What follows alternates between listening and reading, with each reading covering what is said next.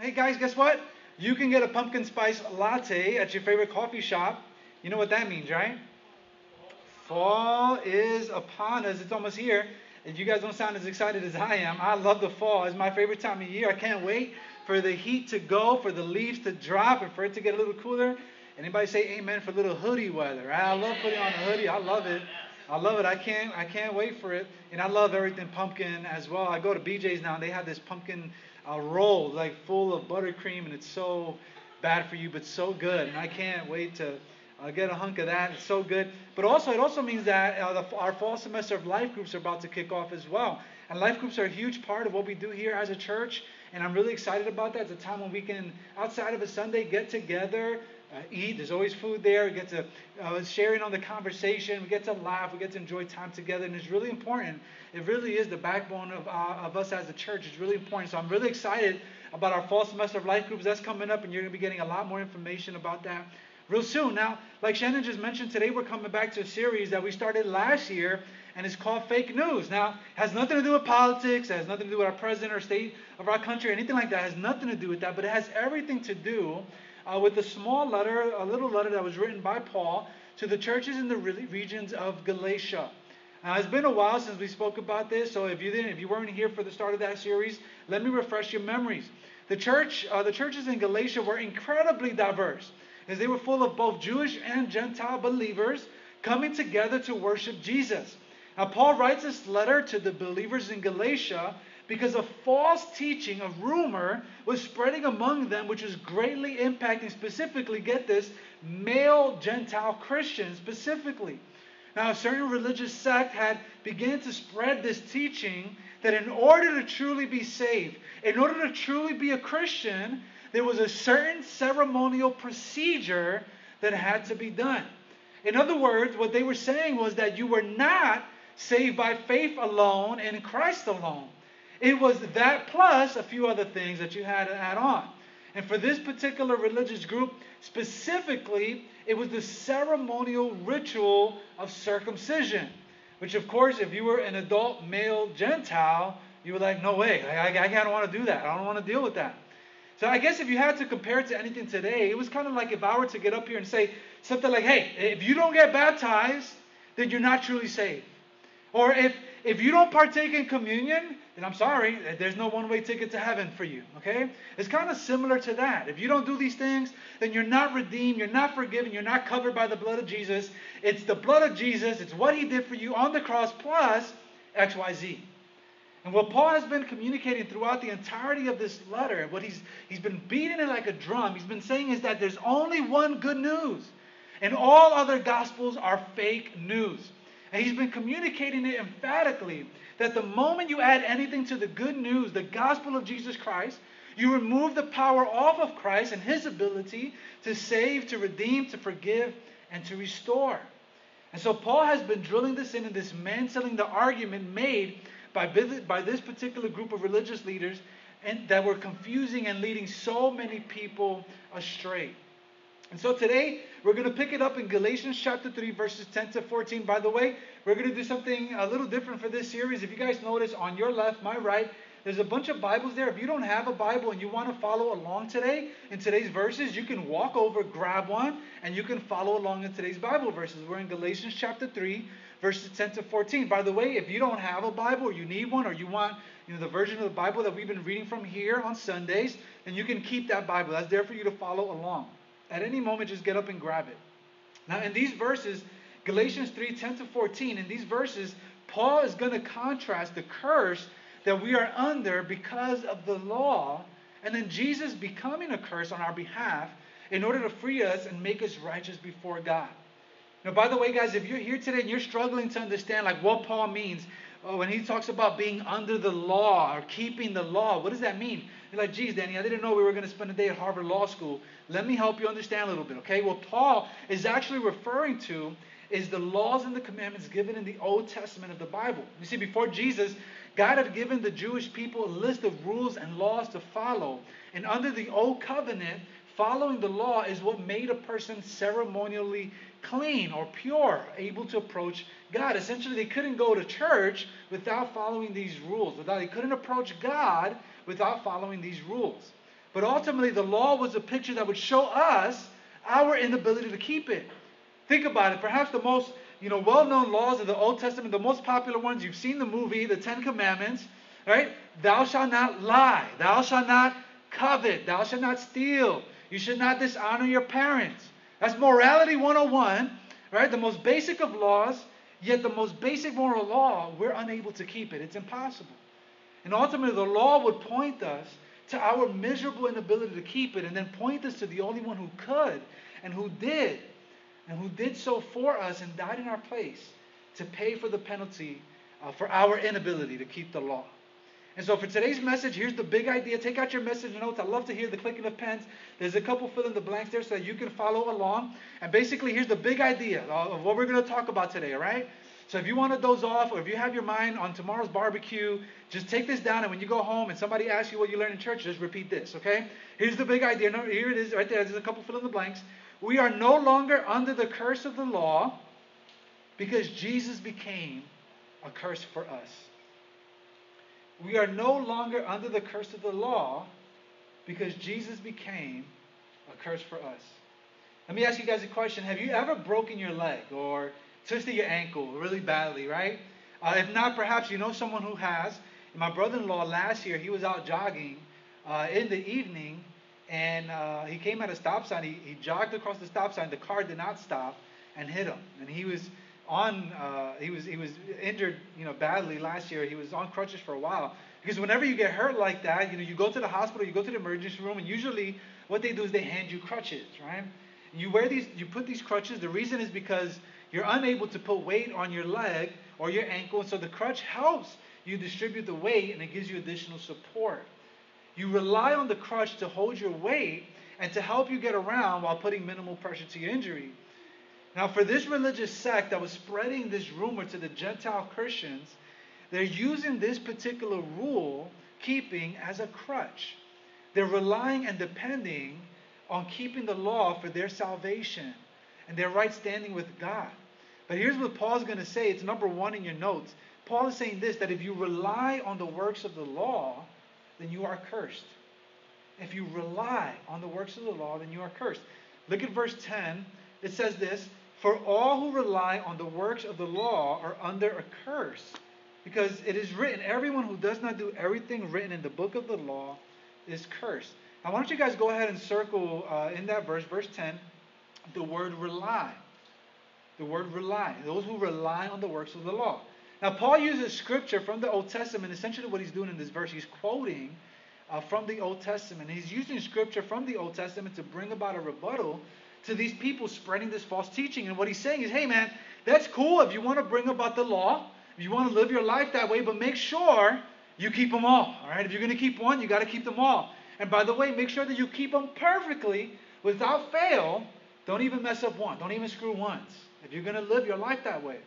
And what you need to realize is that beyond the 10 Commandments, there's over 600 laws in the Old Testament.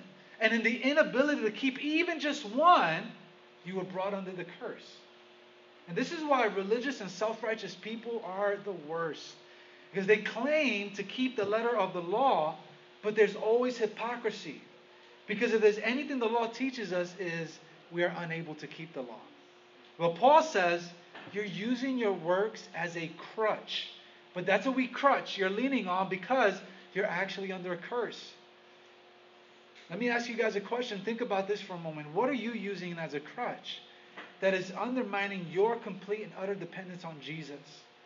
You see, sometimes we depend on things outwardly to make us feel righteous, to make us feel like we're close to God. But inwardly, we're decaying because dependence on anything other than faith in Jesus is a curse.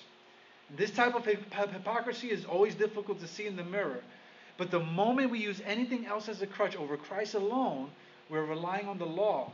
But Paul's going to say this, number 2 in your notes, that we are not justified by the law, but by faith.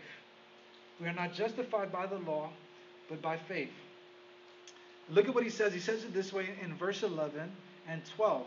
Now it is clear that no one is justified before God by the law because, read this next part with me, because what? Because the righteous will live by faith. All right, guys, come back from the beach. Get off the yacht. Labor Day's tomorrow. Come back. Ready? Let's read this part out loud together. Because what? Because the righteous will live by faith. Verse 12. But the law is not based on faith. Instead, the one who does these things will live by them. As I was studying this passage this week, something kept jumping out at me in these verses in particular. Because Paul says that the law is not based on faith. It's not based on faith. So the question I asked myself, if the law isn't based on faith, then what or who is it dependent on? The answer to the question is probably why the law is powerless to save. Because ultimately who the law depends on is you. The law is based on your ability to uphold it. It's based on your ability to essentially redeem yourself. Perhaps the primary reason the law cannot justify you is because it puts you in the position of God. It puts you in the position to save yourself, to live righteously without God's help, which is the great irony of religion, because that in and of itself is sinful. It's prideful. It is prideful to believe that you can earn your way to heaven by your own good deeds and by keeping the letter of the law. Listen, guys, if God says that you're sinful, but that He loves you and that He doesn't want to abandon you to your sin, and He provides a way for you to be reconciled to Him, but you say, no thanks, God, I got this. I can do it on my own. Then, guys, that is sin. Paul is saying here that you are not justified by your ability to keep the law. You're not justified by how good of a person you can be. You are not justified by how religious you are. None of that justifies you. It is by faith. But faith in who? Is it faith in Santa Claus, the Tooth Fairy, or Bigfoot? Faith in who? Number 3 in your notes. We are justified by faith in Jesus. Faith in Jesus. Verse 13 says this, that Christ redeemed us from the curse of the law by becoming a curse for us. Because it is written, cursed is everyone who is hung on a tree. Guys, this is the bare bones truth of the gospel. This is the good news. That because of our sin, we were cursed. And what is that curse? It's the curse of death. It's the curse of eternal damnation and separation from God. It's getting what we deserve because for our sin, which is what? It's God's wrath. It's what we deserve. But the good news of the gospel is that we're redeemed from the curse because of Jesus. The word redeem from the Greek, it means to buy back. It means to ransom. It means to rescue from loss. And in Jesus, this is exactly what we experience. Our sin places us in debt with God, and we're seriously in the hole spiritually. But God, in His immense love for His creation, provides the means by which we can be redeemed, the means by which we can be bought back, that we can be ransomed, that we can be rescued. And He does so through Jesus. The price for our sin is death. That's what our sinfulness merits. But instead, Jesus steps in and He keeps the law. The only one, God in the flesh, lives a perfect and sinless life. And then He picks up the bill for your sin and mine. He picks up the sin debt by giving His life on the cross. Jesus' sinless and innocent death absorbs and fully satisfies the wrath of God that should have been poured out on us. And He buys us back from the grip of sin and offers us the opportunity to swap out our current condition with His. So that before God, we can be called righteous. We can be called pure. We can be called holy. We were cursed, but Jesus becomes a curse in our place so that we can experience all the benefits of being called a child of God. And 3 days later is what we sang about a moment ago. After Jesus' death, because God is almighty, 3 days after His death, because God rules and reigns from the heavens above, because He is the author of life, Jesus conquers Satan's sin and the grave, and He walks out of the grave victoriously. And in His death, we experience the forgiveness of our sin that is paid and fully satisfied in Jesus. In His life, we can experience newness of life, and we too can walk victoriously with new identity as the redeemed, as the loved, as the forgiven, as the righteous, and as a child of God. And if you're here today and you've not experienced the mercy and the forgiveness of the Father, or if you're attempting to earn your way to God through religion, through keeping the law, through good works, If you're trying to do that, and I'm afraid you're under a curse. But you don't have to be, because the good news of the gospel is that you too can experience God's amazing forgiveness and grace in Christ Jesus. How? Verse 11. Read this verse out loud with me together, guys, as we close this out. Chapter 3, verse 11. You have it there in your notes. Read it out loud. Ready? Go. Now it is clear that no one is justified before God by the law, because the righteous will live by faith. The righteous will live by faith. To experience God's amazing grace and His love and His forgiveness, all you need to do is put faith off of yourself and off of your ability to save yourself, and to put it onto the only one who can. Put your faith in Jesus. And if you're here today and you've yet to make that decision, you've never made a decision to follow Jesus, then I want to encourage you to do so. And I hear sort of the way you can do that. It's a decision between you and God, and I would never want to force or coerce you or make you do anything like that or embarrass you. It's a decision between you and God. You can make that decision from right there in your seat right now. But if you made that decision to follow Jesus, then on the back of your connection card, I would love to point your attention there. There's a slot there where you can check off, hey, I've made Jesus Christ my Lord and Savior. Because while that was a decision between you and God, and we, as your church family, we want to come around you. We want to celebrate you. We want to equip you. We want to resource you. We want to encourage you. We want to celebrate that decision to follow Jesus. So if that's you and you made that decision today, check that off. And in a moment, Shannon will let you know how you can hand those connection cards in. But if that's you, put your faith off of yourself and put it in Jesus today. Hunter's going to come up here and he's going to lead us in one more song. And as we sing, I just want you to reflect on the words of this song.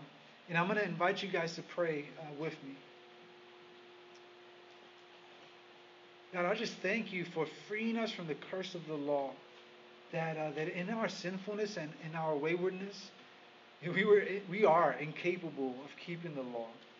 But thank you that instead of receiving what we deserve, instead of putting God's wrath upon us, God, you don't give us what we deserve. You send Jesus to die in our place and to forgive us of our sin.